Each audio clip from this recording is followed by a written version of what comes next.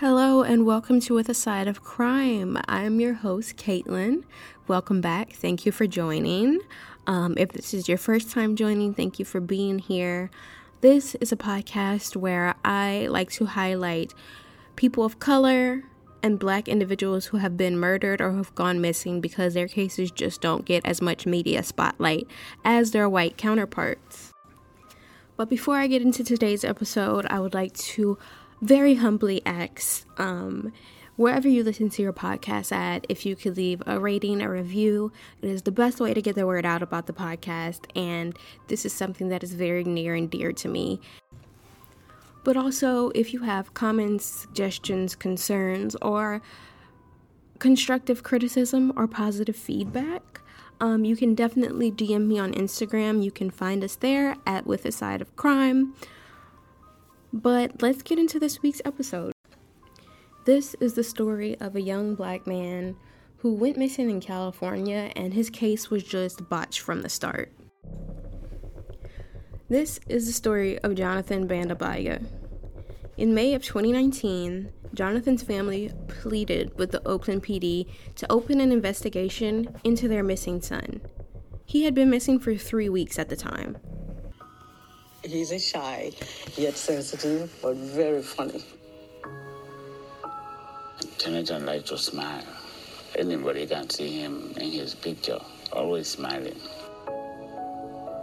Jonathan was a really avid soccer player. Oh, yes, a very good soccer player. So that's where he was going when he went missing. It was almost around 4 in the evening. Jonathan is called me to his room, and then he's taking his duffel bag. I said, "What is it, Jonathan?" He said, "No, Mommy, I have to go now." He said, "I'm running late. When I get back, we'll talk." And he was supposed to call me on Mother's Day. Jonathan said he was heading to Los Angeles for a big soccer tournament, and Isada thought she would hear whatever Jonathan had to tell her afterwards. However, his call never came. So that's when my heart started pounding for me to call the police. Police say Jonathan's car was found the next day on a bridge heading westbound, which was concerning as Jonathan was supposed to be heading south to L.A. The car was just abandoned there. His belongings were his still belongings, in the car. Everything in the car, but no Jonathan. Investigators found surveillance of Jonathan's car entering the bridge just after 1 a.m., but it's unclear who was in it. What did the police department eventually tell you they suspected? The officer that was working with us first told us he might be suicide. I said no. I absolutely refuse to believe that. I know my son. Jonathan's family believes something terrible happened to him when he left that day and pleaded with authorities to process his car for evidence. However, his family says it took them several weeks and they fear key evidence was lost or ruined during that time, which is why they're asking for the public's help. We would do anything, just to get Jonathan back home. We just want closure. We just want to know what happened to him. So if you know anything, I'm begging you in the name of Jesus to help us. Such a handsome young man and a beautiful family. If you have any information, we do hope you'll come forward. There is currently a $10,000 reward, but Fala has added another $5,000 to that. The Oakland Police Department says this is still ongoing, and anyone with information should contact the Missing Persons Unit at 510-238-3641. It was a Friday morning when Jonathan decided that he was going to go to Los Angeles for a soccer tournament. As you heard his mother say, he was a very avid soccer player. He really loved it. He told his family that he would call them on Sunday. Well, Sunday came and his call didn't come. Jonathan's family started to call around to see if maybe he was arrested for some reason or if he had been injured and was in the hospital. And once they confirmed he wasn't detained or hospitalized, the family filed a missing persons report that Monday at 1 a.m. Jonathan's sister texted him and got an inactive return from his phone. Now, I'm not exactly sure what an inactive return means. I don't know if it was like the out of service text that you'll get. I don't know exactly what that means. Perhaps they were using WhatsApp and that'll show whenever you're offline or inactive, but there was no further details as to what that meant. So when Tuesday came around, Jonathan's car, which was a 1998 silver Honda Accord, was found by the San Mateo Bridge. California Highway Patrol received several phone calls of a vehicle without hazard lights that was blocking the slow lane with a person standing outside of the vehicle.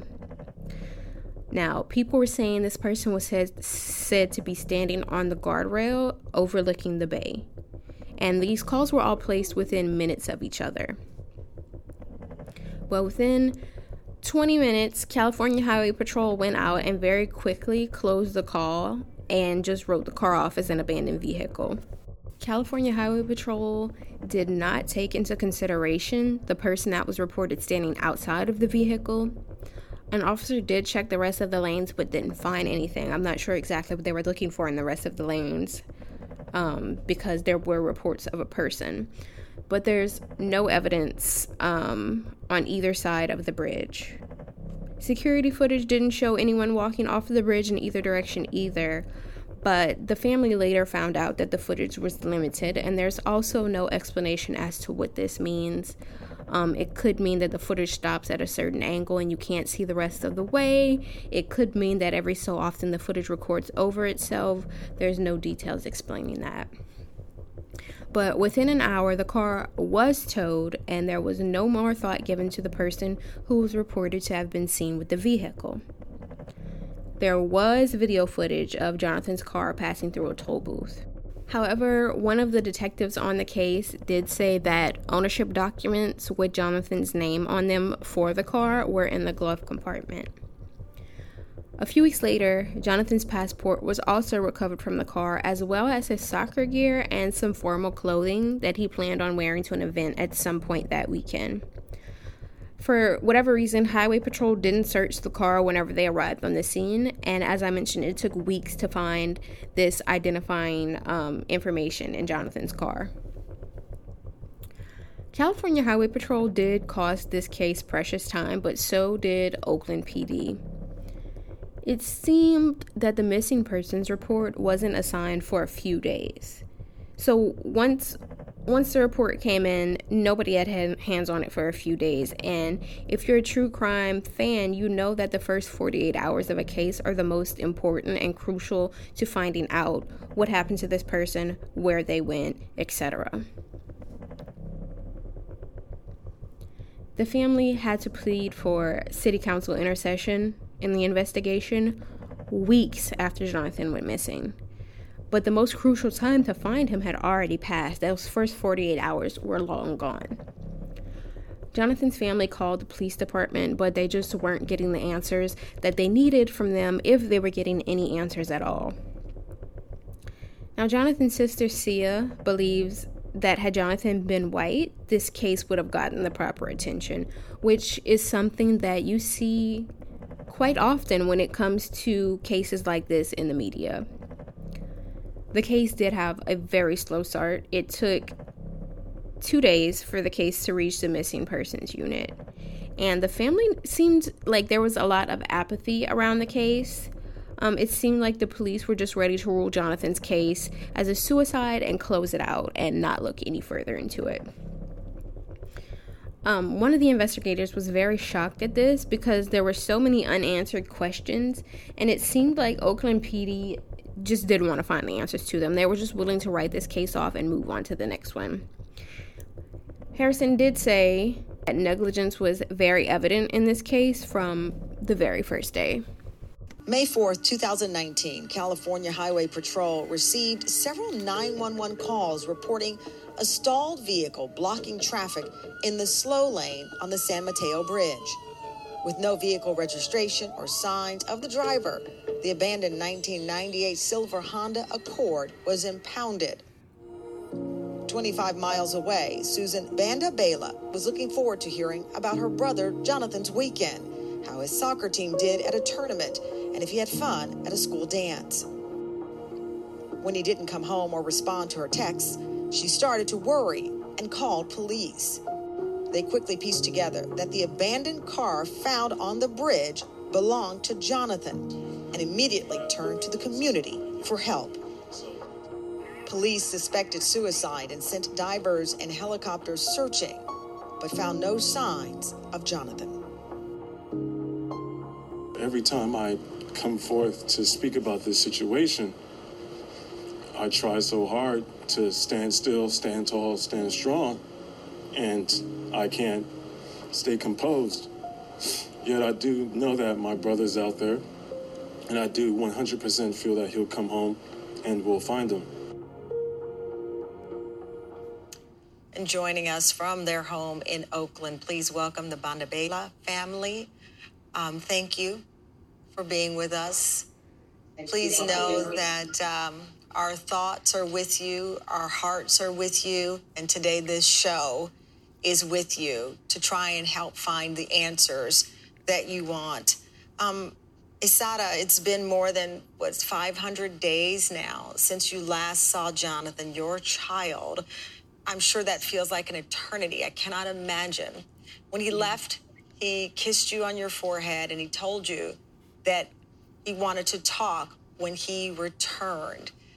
Did that last moment seem significant, or was it just the routine goodbye and I'll see you a bit later? Just a routine goodbye and I'll see you later, exactly. And I was looking forward to him coming home because he's taking these trips like this many times before. And I always look forward to him coming home. So I was expecting to see him on that Monday evening when he said he'll be home. So when I didn't see him, I just knew something was wrong. I was expecting him. He said, I'll be back. Harrison, I'm looking above your family, all of these pictures. I mean, that is the story of the family. That is family. I see all of these images, and it reminds me of everything that I've read about your family and the close ties that you've shared. You and your family at this point feel that law enforcement in Oakland did not act soon enough. We talk about the abandoned car being found on the bridge. You believe that there were 10 critical days that could have made a difference here? Of course, 100%. They didn't show that sense of urgency to a life or to pretty much to do their job, which is look for this missing person. And they just had complete negligence as to what was going on. And from that time to now, we just feel like they're just backtracking, trying to cover up most likely their mistakes that they've done. And the most critical time is the first 72 hours. And they didn't do anything. And that's what they just wanted to present to us, that it was a possible suicide with no evidence to provide to show that. Harrison, is the focus right now on where the car was last seen, or has there been any other information that's come in over this time of Jonathan sighted somewhere else? Is the center of everything where the car was found? Right now, since from day one, it's been pretty much centered around where the car was found, and they've just been doing searches in the water ever since. But since they've been doing their searches in the water, they haven't found anything to pretty much relate back to Jonathan or where he can be.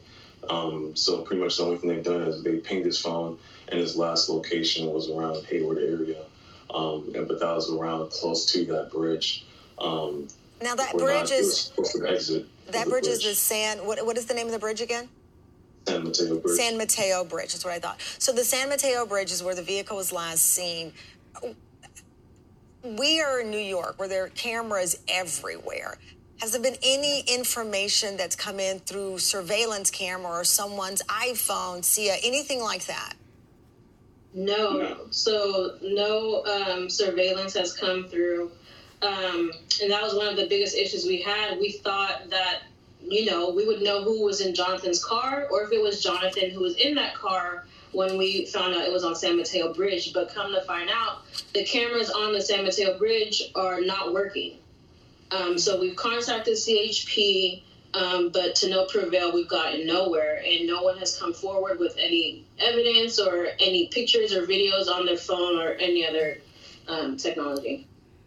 To hear your love for your son, but most important, what you deserve as a family are the answers.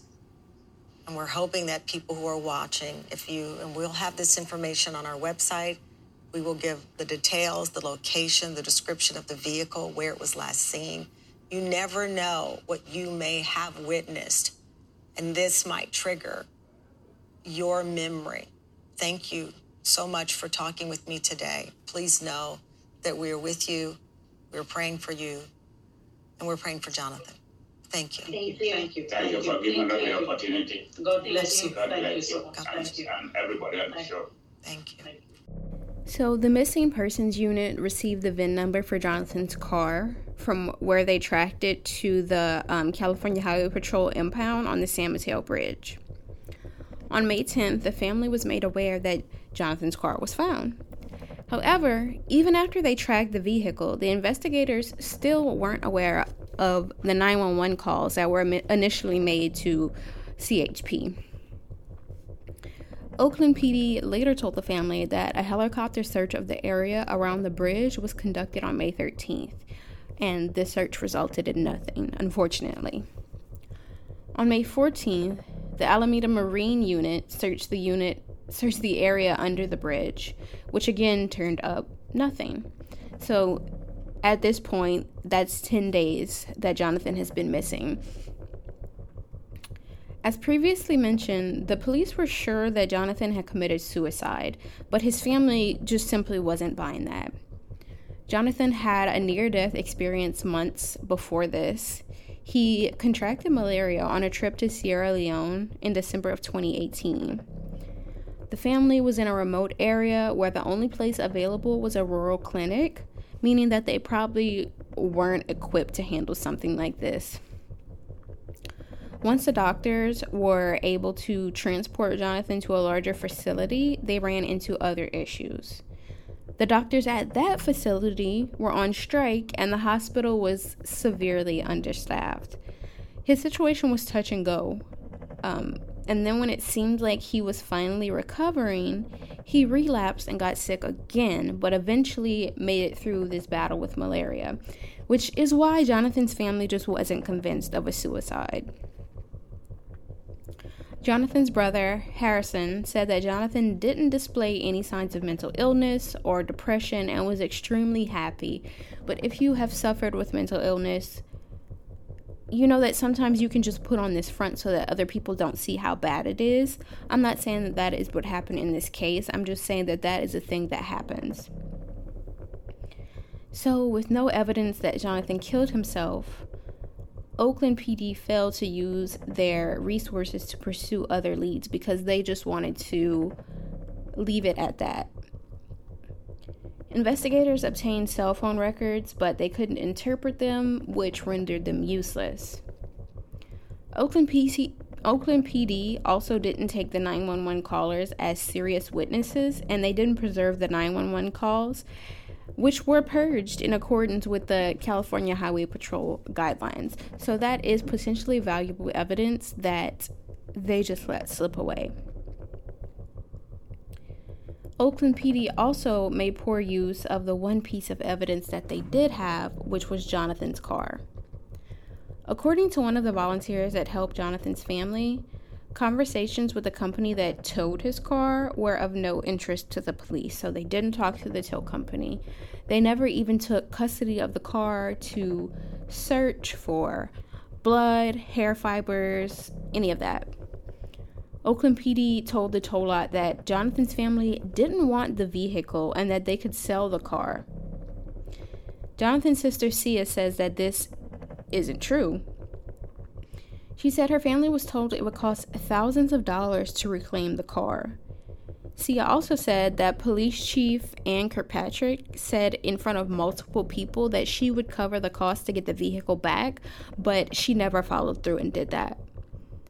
When the family called to follow up on Jonathan's vehicle, the owner of the tow company told them that his car had already been sold. Despite all of their shortcomings, the family didn't want to completely pile the blame on the Oakland PD investigators. They are well aware that they were understaffed and flooding with missing persons cases in Oakland. The investigators revealed that they had hundreds of missing cases between them, which would make sense why they just wanted to close cases without digging too much into them. Jonathan's family suspected that there were other factors at play aside from just understaffed. Harrison recalled thinking that he didn't want to deal with Oakland PD because he grew up in Oakland and he knew that it would be a struggle. He arrived from playing basketball in Spain several days after the investigation began and could tell that the family wasn't being treated properly. He felt that the police were giving his parents the runaround because they weren't from the U.S., and I guess he felt like the police thought they could get over on them because they were immigrants. Sia felt similarly. She felt a lot of the apathy surrounding Jonathan's case was due to institutional racism. She felt that in their eyes, they weren't looking for a human being. They were just looking for another missing Black person. Oakland PD's missing person statistics actually support these thoughts they were having.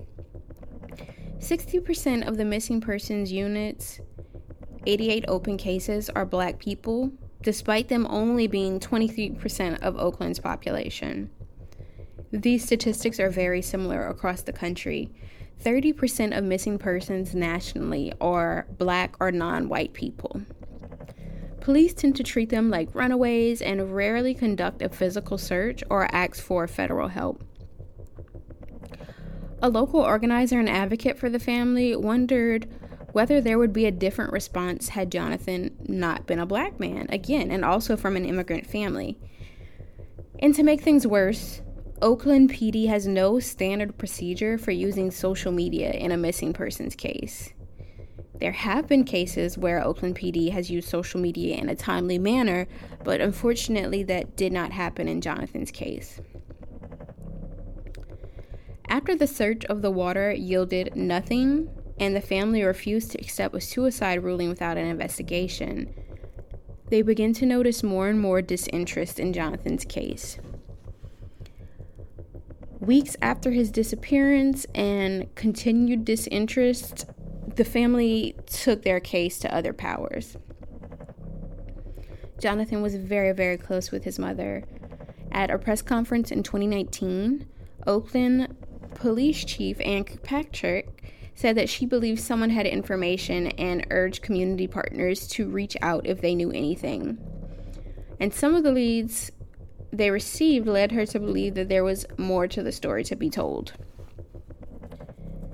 The family held a vigil for Jonathan. There was no representation from Oakland PD at that vigil. Oakland PD also did not alert the media, and there's no information about whether or not Jonathan's family was able to or even knew how to alert the media in a situation like this. Oakland PD didn't post anything about him on social media until 6 weeks after his disappearance. The family held a news conference in which they practically begged for an intervention in the investigation to Jonathan's disappearance. Harrison said that their mother constantly cries and she just wants answers about what happened. The family couldn't think of any reason as to why he would just disappear on purpose, and by all accounts, he had plans for the future. Harrison described his brother as an amazing person, someone you'd remember, very loving, caring, and athletic.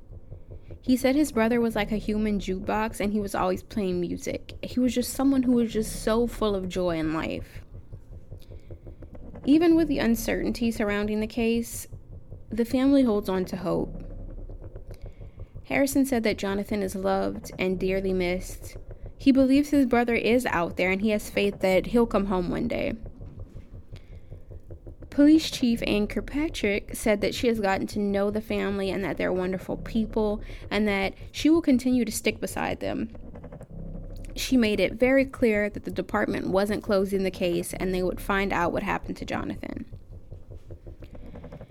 Deputy Chief Oliver Cunningham said that investigators had decent leads on the case, but they didn't want to give away too much information. The deputy chief also said that they were looking at every pathway that they could.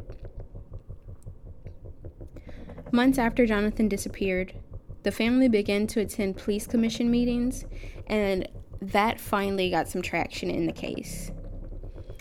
So after attending the meeting for weeks, the family met with Oakland PD's PIO, Johanna Watson, who was attending the meeting to give an update on Oakland PD's social media work and policies. Watson did make contact with the family, and Oakland PD eventually held a press conference with them, alerting the public of Jonathan's disappearance and finally treating it like an active missing persons case.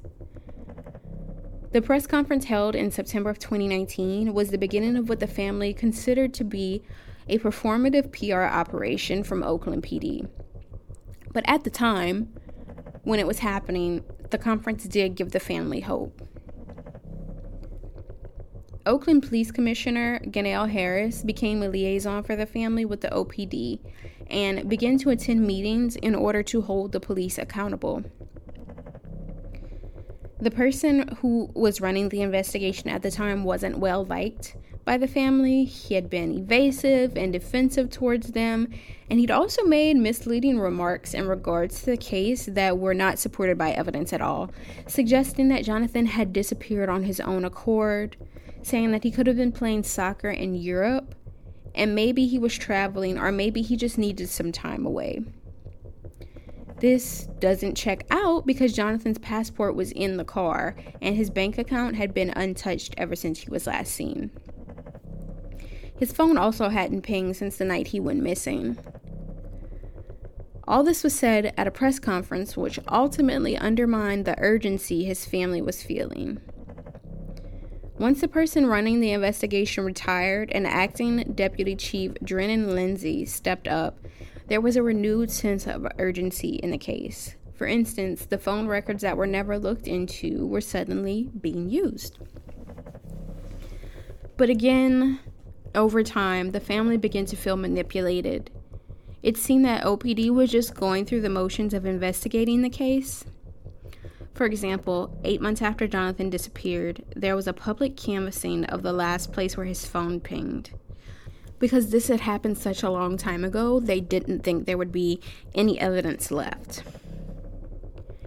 The family felt that OPD was putting on a performance to save face after a year of failing to investigate or do their jobs properly.